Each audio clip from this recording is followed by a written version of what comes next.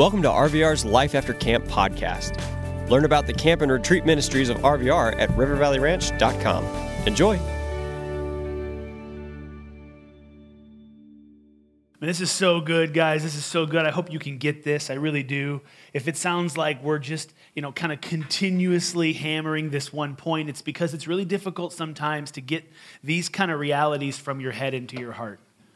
It's difficult. It's tough. I mean, you go out into the world and you end up in swimming in the soup of our culture that subtracts from you and it takes from you and it gives you all these false equations for significance, identity, purpose, belonging. It tells you what you lack. It tells you what you need. And it reinforces that message really to make you faithful consumers of some products you don't need. And they have no care for who you are and what your heart is about. And what we're trying to do is help you find that home that your heart longs for, and it's only in Christ, but it's a difficult thing, and it is something that you can get intellectually. Like I, can give my assent to these principles and say, yes, these things seem to be true to me, but that isn't really the essence of faith. The essence of faith is not that, yes, I believe this.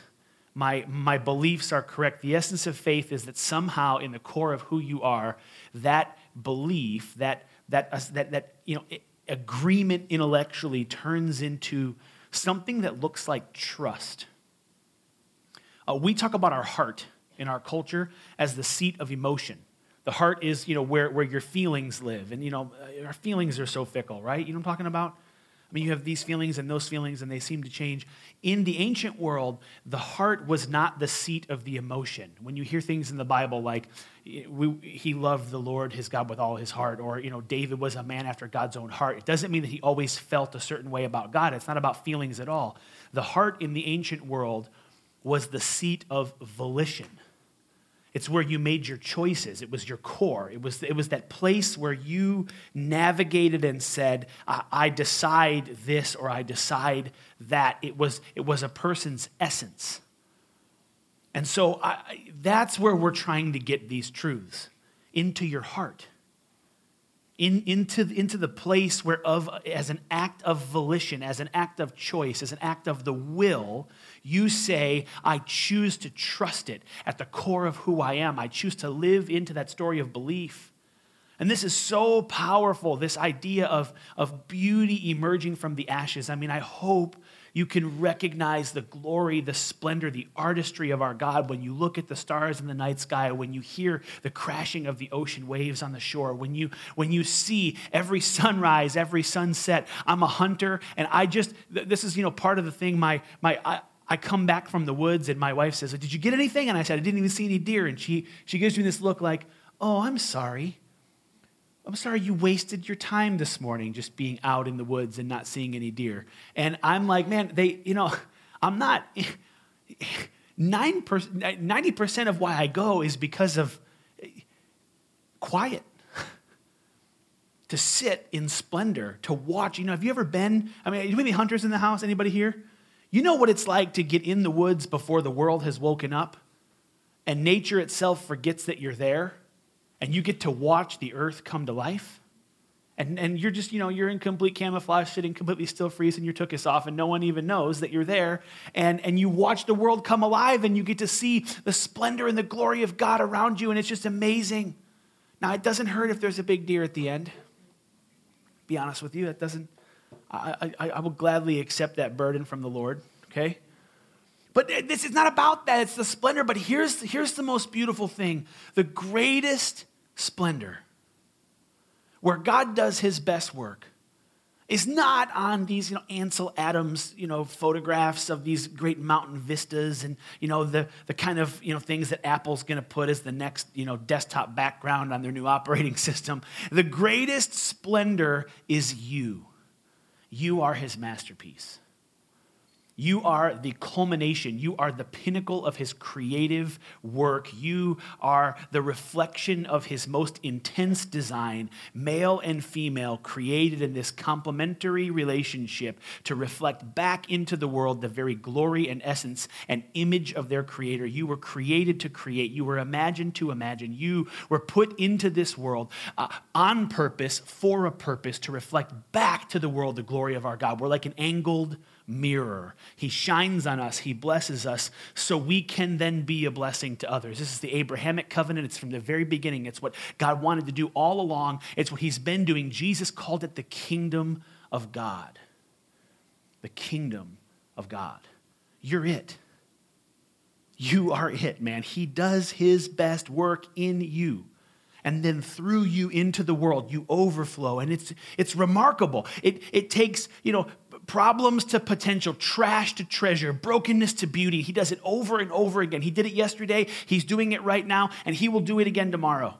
If you're here and you had an encounter with the living God this weekend, I want to ask you to do me a huge favor, and this is big. As a point of sacred trust between you and I, we've gotten to know each other now. You know me a little bit. Here's the challenge. Here's what I want you to do. This would be a huge deal for me if you could do this. Go tell the adult that brought you. Tell them about it. Tell the story. Something happens when you don't tell the story of a God encounter. It dies. It's like it never gets a chance to really live.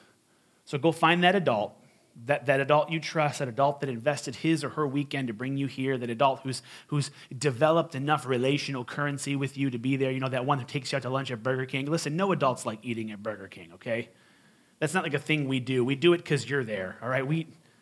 No self-respecting adult ever eats fast food and is happy with himself afterwards. The aftertaste is somewhere in between shame and regret, okay? It's just not a thing we do. We do it for you because we love you, okay? And I'll tell you the truth too. No adult came here for any other reason than for you. So trust that. Go with them. Go to them with your story of transformation. And I've got a beautiful story of transformation of the glory of God on display here from the 5th chapter of John. And I think this is a remarkable chapter. This is interesting because I've been preaching a long time. I've been preaching since I was about 16 years old. I was actually at a youth retreat like this. I had just come to know Jesus maybe a year and a half before then, maybe 15. And my youth pastor, we're at a retreat like this, and right before the session, my youth pastor came up behind me, and he could tell that I was really praying and having a good time with God. And he came up and said, "Hey, Justin, what's going on in your heart right now?" And I said, "Man, God's doing some stuff in me right now. I just feel like I'm getting a download." And he said, "Well, good, because I've got nothing, and you're going to preach." And I was like, "What?" That just seems irresponsible to me. I feel like you're not doing your job very well. I feel like you have job performance problems and you should go talk to your boss about this. And he was like, "No, I just feel like it's not." And so I did. Listen, when you're 16, your prefrontal cortex isn't fully formed yet. You have all amygdala. You live out of impulse and you say yes to things you shouldn't say yes to because that's who you are. And I'm like, "Yeah, I'll do it. I'll preach." And I loved it. It was like a drug. I was like, "This is the coolest." And I haven't ever stopped. And so, I've been doing this a long time, but I've never actually preached from the 5th chapter of John in my entire career, except for today. This is the first time. So here we go. So it means if I screw this up, it's not my fault, okay? You don't laugh at a child when they're learning how to walk, right? You guys are so judgy. Yeah, I'm telling you. Anyway, okay, here we go. So, John 4, beautiful things, Samaritan woman, all this stuff. He says, sometime later, and here's what I want you to understand about John's gospel. John has a unique relationship with time in that he doesn't care about it. Not even a little bit. John is rearranging narratives according to a different timeline. Never get into the trap of comparing John's timeline with the Synoptic Gospels timeline and trying to figure out who's right. John has done something where it's much more like painting a portrait than it is taking a photograph. You see what I'm saying? He's trying to tell you who Jesus is in these artistic pictures, and he's rearranged events, and he tells you he does it. Don't be alarmed by that. It's not like he has a hidden agenda. He tells you, this is my agenda. I wrote this way to tell you that Jesus is this way. I want to tell you about my friend. And so he says sometime later, that could have been 3 years and it could have been 2 minutes. We don't know in John's gospel because it's not important. He doesn't even care. A matter of fact, if you read John's gospel, it seems like Jesus is teleporting between Galilee and Jerusalem really rapidly. He's just like poof, poof, poof. It's like, wow, it's a long walk. Okay, well, how did he get from here to there so fast? Like in the Synoptics, there's these 2 neat journeys to Jerusalem. In John's gospel, it seems like every 5 minutes, Jesus is back in Jerusalem for some feast. Well, ignore that. What he's saying is, these stories paint the picture of my friend Jesus I want you to recognize. I have a unique perspective, and I want you to see him through my eyes. And so that's what you need to hear. So ask those questions. Here we go. So sometime later, Jesus went up to Jerusalem for one of the Jewish festivals. Here we go again. And up to Jerusalem, Galilee's north. We think north means up, but this is literally up a hill, like they're climbing a mountain. Jerusalem's up on a hill. Now there was in Jerusalem near the sheep gate a pool, which in Aramaic is called Bethesda, and which is surrounded by 5 covered colonnades. And this is just some geographical locating information for us. A couple things you got to know. The sheep gate, dirty place. That's where they bring animals in for the slaughter. And so this is a place full of like animal refuse. It's a dirty place. Respectable people avoid this route. They don't go that way. And part of the reason they avoid this route is where you pass through this area with the 5 colonnades and this, place called Bethesda with all these pools. Because here's why. And John tells us, here a great number of disabled people used to lie. The blind, the lame, and the paralyzed. That word disabled, that's the wrong word. It just means unwhole, unwell. We've been exploring a little bit. We're not hiding from it. It's not just this, everything is hopeful, everything is bright, everything is beautiful. We understand that there's some brokenness in this world. That your story sometimes doesn't look like it should. And that sometimes things happen to people. And we live in a world that's been fractured and broken. And this happens. And here, these people that have been touched by the brokenness of our story, with some dysfunction or another, with some problem or another, with some issue. Maybe disabled is okay, but I think in our culture it has a certain weight. This just means people that are broken.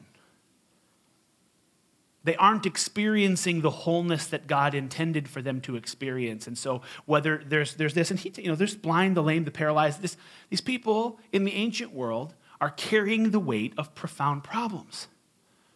And it was a culture where there was judgment about such things. People assumed things like, because you had sinned, that is why you have this problem, or because your parents had sinned. And that's one of the things that Jesus tackles later in the Gospel of John, in the 9th chapter. He says, that's not how it works. It's not like this person who's born blind is blind because of his disobedience or his parents' disobedience. It's not that we live in a broken world, and this is an opportunity in that brokenness for me to weave a story of beauty. So watch as my wholeness displaces what is broken. Jesus seeks this place out, this place that people avoid. He's going there on purpose. This is the kind of place in the city where there's masses of undesirables, and they've gathered there together to find some solace, some comfort, some community among the disenfranchised, and they've gathered there together, and people try to ignore them. They go the other way. They cross by on the other side of the street, and they avoid this place. But Jesus goes there on purpose, through the gate where the sacrificial lambs enter. The Lamb of God comes to the broken, to those with the most profound need. He goes to the place where the mess is the most intense, and that is where he's seeking to do the greatest miracle. I love this. One who was there, now there's many people there, right? We're going to single out one because God has a story of redemption, and we don't know why he picked this one and not that one. We don't know what he's doing here, and honestly, it has nothing to do with this guy, because this guy is like, he's the worst. I mean, he's awful. This guy is people like this. There's no ownership. There's just blame. They make excuses all the time. They have all these reasons why everybody else has swerved in on their story and ruined their life. And it's like, all these reasons. You ever with somebody and it's like they're a vacuum of life, and every time you talk to them, you feel like you're more depressed than when you started, and you leave and you're just like, oh my gosh, why am I so sad right now? I can never hang out with Kathy again. I'm sorry if you're Kathy. If your name is actually Kathy, I just made you the negative point in this illustration, and you'll never live that down. Kathy. Anyway, this is that guy. This guy is Kathy, okay? One who had been there, oh man, this is tough. He had been an invalid for 38 years. That's how old I am right now. That's where you say, you look good, Pastor. 38? I thought you were 37. Not a day older. Okay? 38 years he's been an invalid. When he's been broken, he's been paralyzed. He's been living in this stuck state. And when Jesus saw him laying there and he learned that he had been in this condition for a long time, he asked him this question. And every once in a while, again, I said, if Jesus asks you a question, all he ever really wants from you is surrender. So just be careful with the question, because he's not really asking the question that he's asking something else. But this is the question he asks. And this seems to be, I don't know if it's insulting or not. I can't really tell, but listen to what he says to this man. Do you want to get well? Do you want to get well? If you're taking notes today, that's the first thing I want you to do is decide your direction. Decide your direction. This is a funny question. Do you want to get well? After 38 years of being stuck, Jesus asked the question, what do you want? Now let me ask you that question. Don't answer it, but think about it. You got to answer it to him. What is it that you want? What do you want? What do you want to leave here different? What are you looking for? Why'd you come? You came in search of something, or maybe you were dragged by somebody else who was in search of something and they just drug you here. Maybe you came because the zip line is really awesome. Maybe you came for whatever reason you came. You followed some blonde girl. Hopefully that works out for you. Okay, I don't know, but you want something. And this is the crazy thing about your desires. Do not let your momentary appetites, your momentary cravings, those things you want in the moment, to confuse you from what it is that you actually ultimately desire. We do this all the time. We do this all the time. We let a momentary appetite get in the way of our ultimate desire. What is it that you really want? What do you want from your story? What do you want from God? What do you really want? No, not breakfast, not bacon. That's not what I'm talking about right now. Those are momentary cravings. Not a boyfriend, not a girlfriend, not I want to be popular. Those are all shallow. Someday your future self will look back on that momentary appetite and say, why did you waste your time pursuing that silly thing? What is it that you really want? Let me give you some suggestions. I think I know a couple things. One, you want to be alive. Like fully, really alive. You want to experience the overflowing cup of abundant life in Christ. That's what you want. Your heart was made for it. You crave it. You need it. You want to be in deep, satisfying connection with other people. You want to be in community, to be known and loved, to be seen at your worst. You want a purpose. You want to feel like you're living into a story that's worth telling. You want to feel like you matter and you're engaging. You want to make a difference in this world. You want to have an impact. You want people to know that the world was a better place because you walked here, because you were here. You brought a little bit of heaven to earth. You unleashed a little bit of light into the darkness. I believe that you want these things. So how do you get them? How do you get whole in a world of brokenness?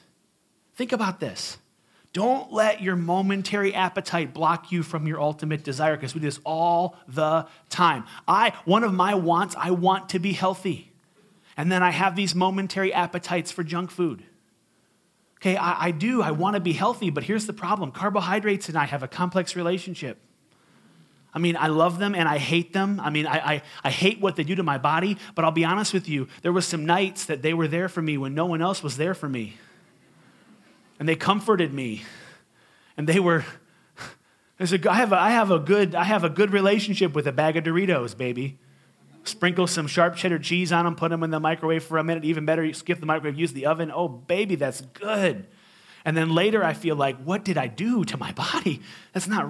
Something's going on there. And we have this dance between what we ultimately desire, what we momentarily crave. We've got to flip the script. What is it that you want? Decide your direction. This invitation to this man on a mat, paralyzed for 38 years is, what do you want to look different? Don't leave here today without answering that question. You had a great weekend. God did some stuff. He stirred some stuff up in your heart. Figure out what you want. What's it going to look like? What's it going to change? What's going to be different? And that's number 2. So this is what the man says. Sir, the invalid replied, do you want to get well? And he says, well, No, he doesn't answer the question. Listen to what he says instead. But I have no one to help me. I'm alone. I didn't ask you that. Do you want to be well, whole, right? But I'm all alone. He's making excuses. It's somebody else's fault. It's somebody else's problem. If only someone was there to help me. If only I had some people. If only I had this. If only I had that. And then he's also focused on this pool thing. He's like, and then no one will help me get into this pool whenever the water is stirred. Whenever I'm trying to get in, there he goes again, blaming. Someone else gets down ahead of me. Someone else always cuts in, drives into my lane, gets there first. I'm always last. Everybody else is always first. I'm always passed up. Why does Connie get all these opportunities and Carol gets all this thing? Whatever they touch turns to gold. Connie and Carol. I hate those people. It's them. If only I could get my turn, my opportunity. When am I not going to be overlooked? When am I going to be recognized? When is it my turn to be in the spotlight, to shine? If only I had some people. If this was right. I have all these reasons and excuses, and I can blame, and I can get angry and resentful about those things, and it keeps me in my prison. I don't know if you noticed or not, but there's no verse 4 in the 5th chapter of John. It's missing. It'd be a fun game. Turn to John chapter 5, verse 4, and everybody just pages forever. It's not there. Well, it's not there because a scribe at some point early on in the Christian story put this little marginal explanation of why these people were so desperate to get into the pool. And the problem is that verse was never in the original manuscripts. It was never in the oldest, most reliable ones that we have. And so we have better manuscripts for translations today than we did like in 1611 when the King Jimmy was first penned. If you're from a King James only church, I apologize because that's awful. But follow me on this, okay? It wasn't there; it was added. But this verse 4, what it is this kind of superstitious idea that like an angel used to come down from the sky and disturb this pool, and anybody who when the pool was stirred, the first person into the pool would be miraculously, healed. And that story was, this is very likely, this is what people believed in the day of Jesus, but it's not true. It wasn't then and it isn't now. And it wasn't really part of the Bible, so it didn't belong there. It wasn't in the original manuscript, so it's been taken out appropriately by modern translators. But there's something here.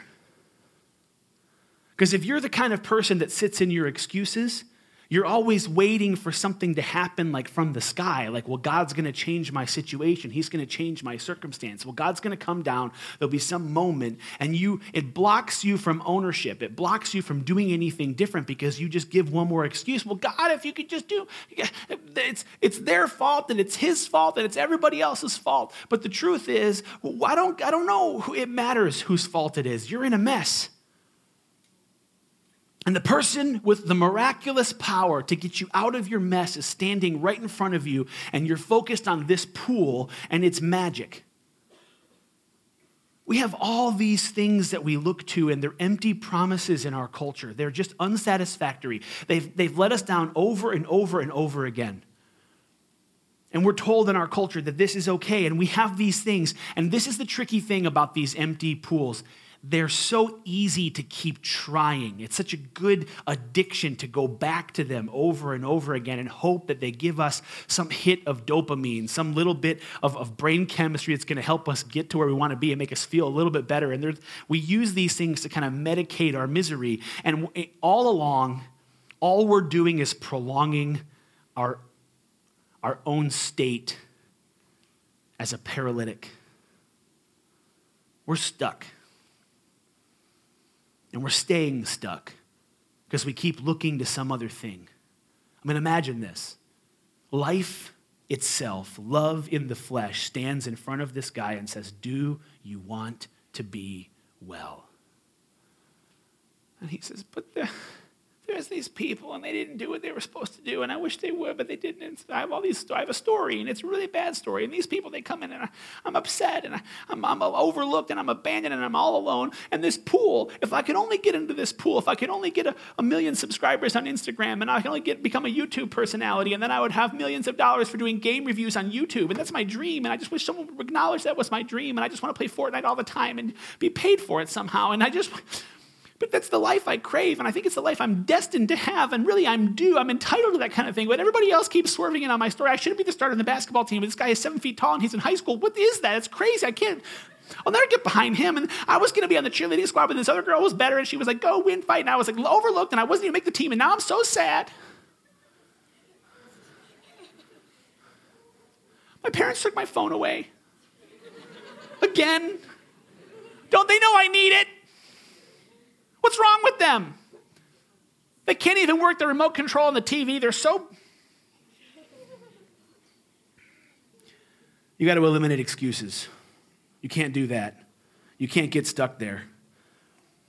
Number 3, and we're done today. I want all of you to live into the story of splendor. To live into the story of splendor. Listen how this goes down.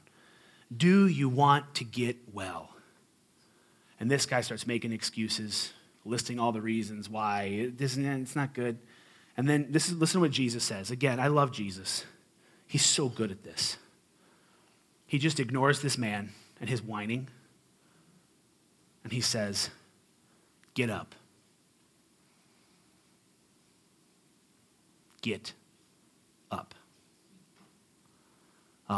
The NIV here has an exclamation point after the up. That's good, because this is emphatic in Greek.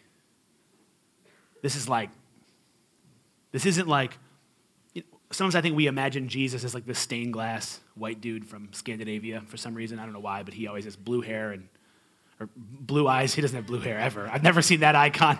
He has blue eyes and blonde hair, and he's always like floating on a cloud with a white dress on. And, we don't ever think of him as like a Middle Eastern dude with a big hairy beard. And, but here he is. This isn't like gentle Jesus, like, my friend, rise from your situation. Okay? He's like, get up. This is like cowboy up. Quit complaining. Get out of the dirt. Now, you have to understand the invitation of Jesus is to do the very thing this man cannot do on his own. This is his problem. This is his problem. His problem is he cannot get up. It's impossible. And the invitation to the impossible comes from the mouth of the one who can make it possible. And he says, get up. Pick up your mat and walk away from here. Get out of the dirt. Pick up your mat and walk. And at once, the man was cured. He was made whole. He was made well. Get up and walk. Beauty from ashes. The story has been rebooted. This is so powerful. And this is, I think, where we're tempted to kind of leave the message. Like, yay, Jesus did the thing, and it was great, and we had this transformational moment, and I get to exchange my brokenness for his beauty and my problems for his potential, and yay, we're done. But that he has to go and choose to now live into this rebooted story. He has to go and make a choice every day in every moment from that moment forward to live into the story of splendor. And here's the problem for each of you. Monday is coming. It's tomorrow. You're leaving here in a minute. Now, this is what's going to happen to you. You're going to come down off this mountaintop, and you're going to be like, yeah, God, it's so cool. And then all of a sudden, you're going to get home, and this is what's going to happen to you. And I'm just going to tell you, because I've seen this happen before. You're going to be overtired and over-carbohydrated, and you come home, and you ate like 15 cupcakes last night, because that was really smart. I don't know what's wrong with you, but you did it. You had this momentary appetite, and you exchanged your ultimate desire for that momentary pleasure, and you did your thing, and you're all like, your body's going to detox off of lack of sleep, adrenaline, dopamine, and sugar rush. And you're going to go see your mom, and she's going to be so excited. She's going to say, how was your weekend? I just want to hear about God doing cool things in your life and heart, and I paid some money to have you go to this camp. And you're going to do this to her.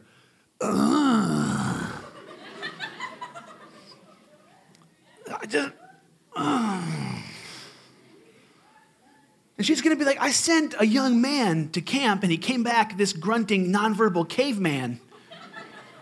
What is wrong with you? You weren't there, okay? You ever said that to your parents? You just don't understand because you weren't there. Whoa. I just wanted to hear about your weekend.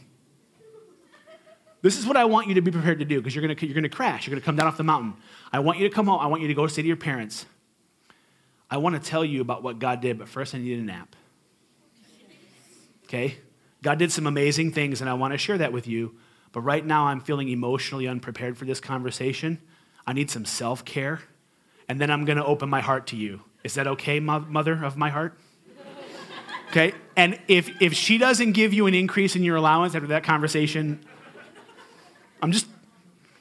you're going to crash. Monday's coming for you. You got to figure out how to walk this out. Listen to what happens on Monday for this guy, okay? Because there's a little detail here. It's actually Sunday for this guy, but anyway, listen. Now, I'm in verse 8, okay? The day on which this took place was the Sabbath. Oh, no. Oh, goodness. It means we got all kinds of rules about what you can do and can't do. And now Jesus, he shouldn't have healed somebody on the Sabbath because it makes everybody uncomfortable. And this guy shouldn't be carrying his mat on the Sabbath because that makes people uncomfortable too. And he's walking around now. And nobody cares so much this guy who was a paralytic for 38 years is walking around whole. They're like, why are you doing work on the Sabbath? And they get all upset about it because that's what religious people do. We like to major in minors and we're prone to it. The Jewish leader said to this guy, it's the Sabbath. The law forbids you to carry your mat. I'd be like, dude, for 38 years, I couldn't do it. That's all I'm going to do for the rest of my life. Okay? I was crippled for 38 years. All you'll see me do from now on. Yeah, it's just I'll tell you a little story about me. I started working out about 3 years ago. I almost weighed 300 pounds. I know you guys are like, whoa, okay? And I was like, oh, no, I'm going to get healthy. I'm going to figure this out. And on one of the first days at the gym with my personal trainer, he was like, we're going to do a pull-up. And I was like, you think I can do a pull-up? And anyway, he got these exercise bands out. He put a band thing and do a pull-up. He had to get like another band and then a third band. And he was like, I've never in my whole career used 3 resistance bands to get somebody to do a pull-up. He's like, you are so fat. And I'm like, glory. Okay, here's the deal now.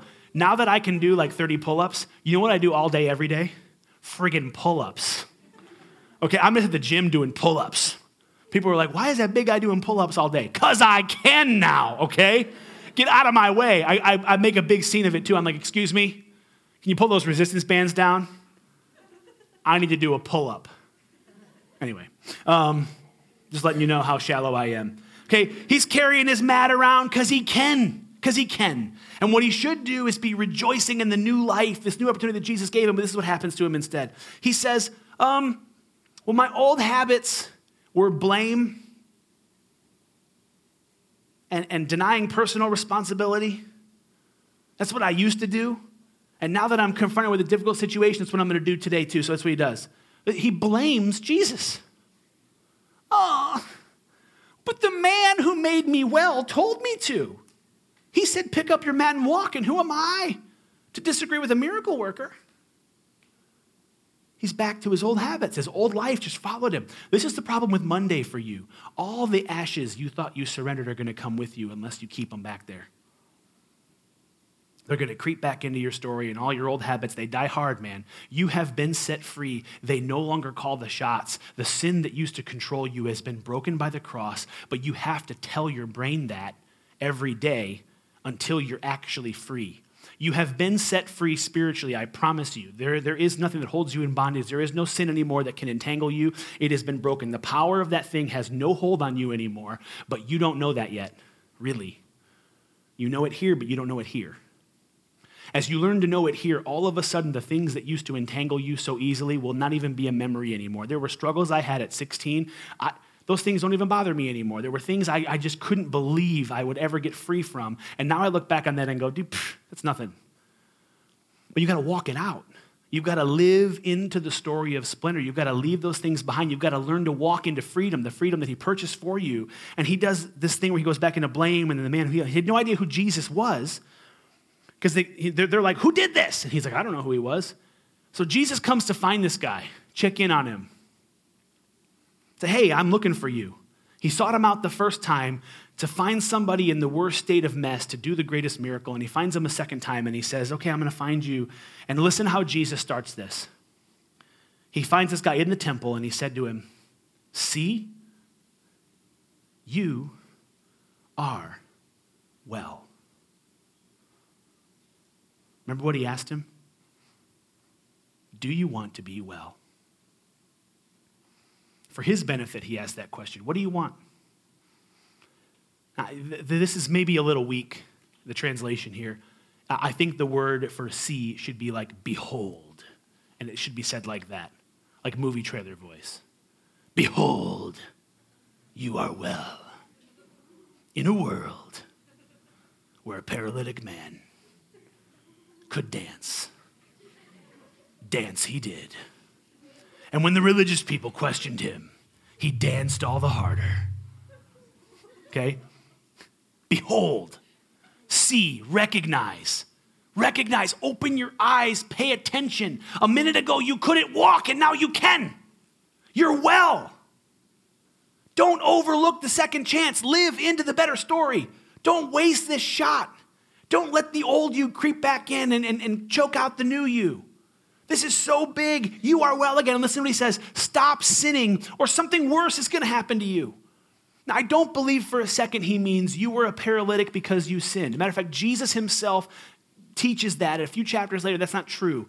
I don't think he's warning him here of like, knock it off or you're going to go to hell. I think how you should read this is like this.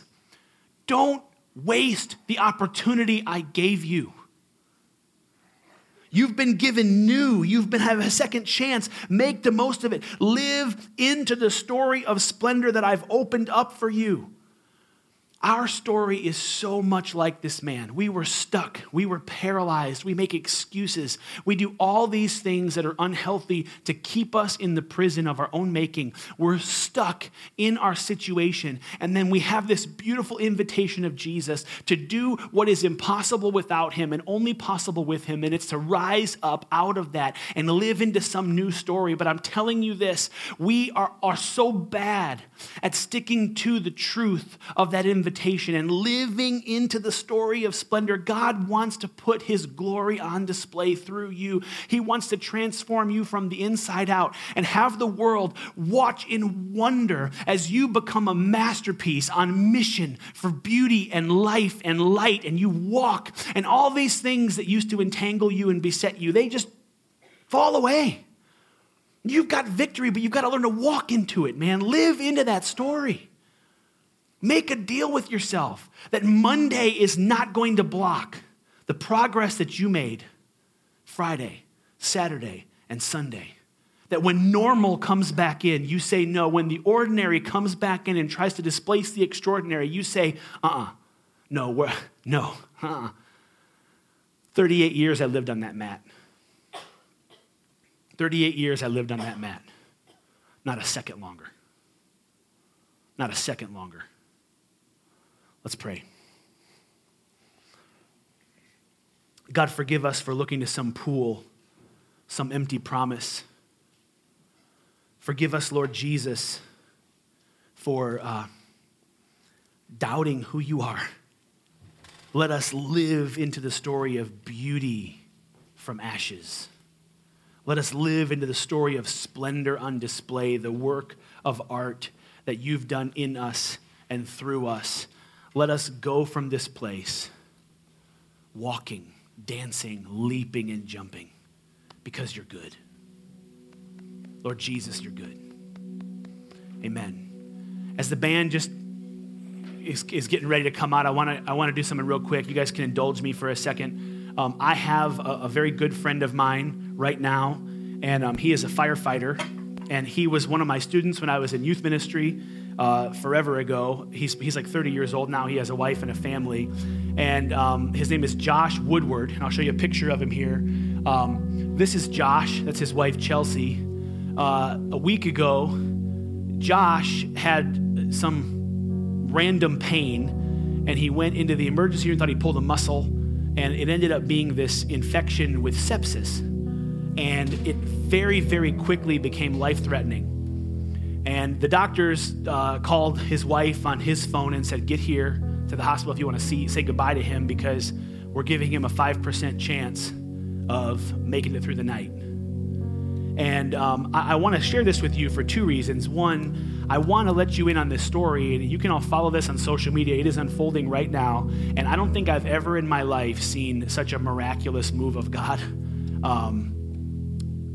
Tens of thousands of people are rising up to pray for Josh and for his wife, and God's just responding.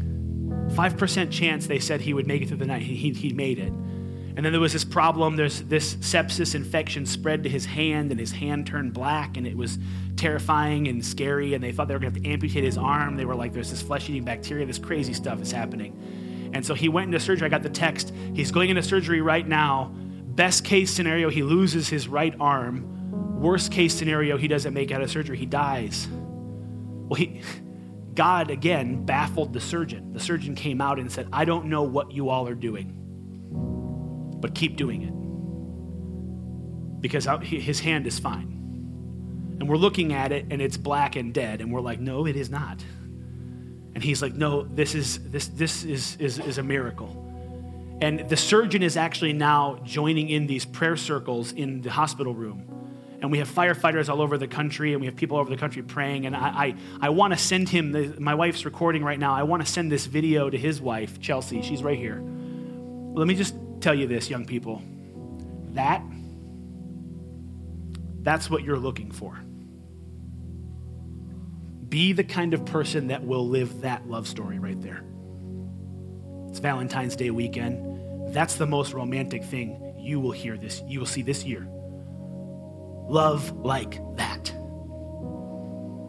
You need to follow her. Woodward Strong is where you can find them on Facebook. You need to follow this because her devotion to him is so inspiring. It's such a beautiful picture of the way that Jesus meets us in our brokenness and is always looking for beauty. She's here. She's not leaving. She's hanging in there. They got 2 little kids. I mean, it's just this amazing story. And she's constantly telling the story of how God is showing up in the midst of their pain. And we're watching miracle after miracle after miracle. And I'm telling you, that guy right there is changing the world, and he's not even awake.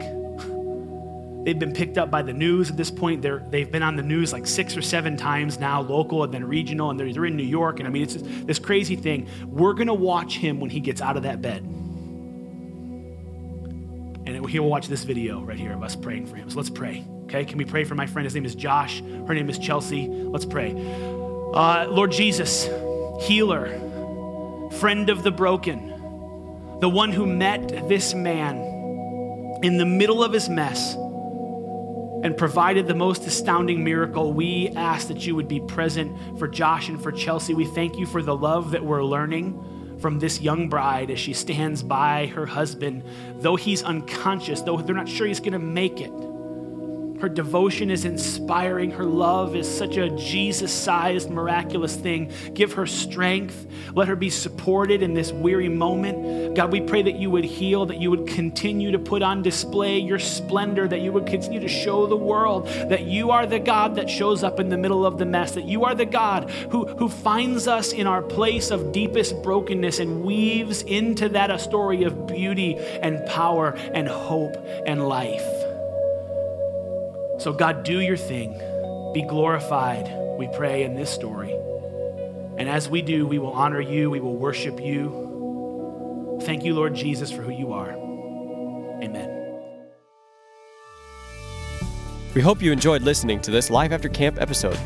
Discover all of the year-round adventures at RVR and find out how you can support our ministry at rivervalleyranch.com. Thanks.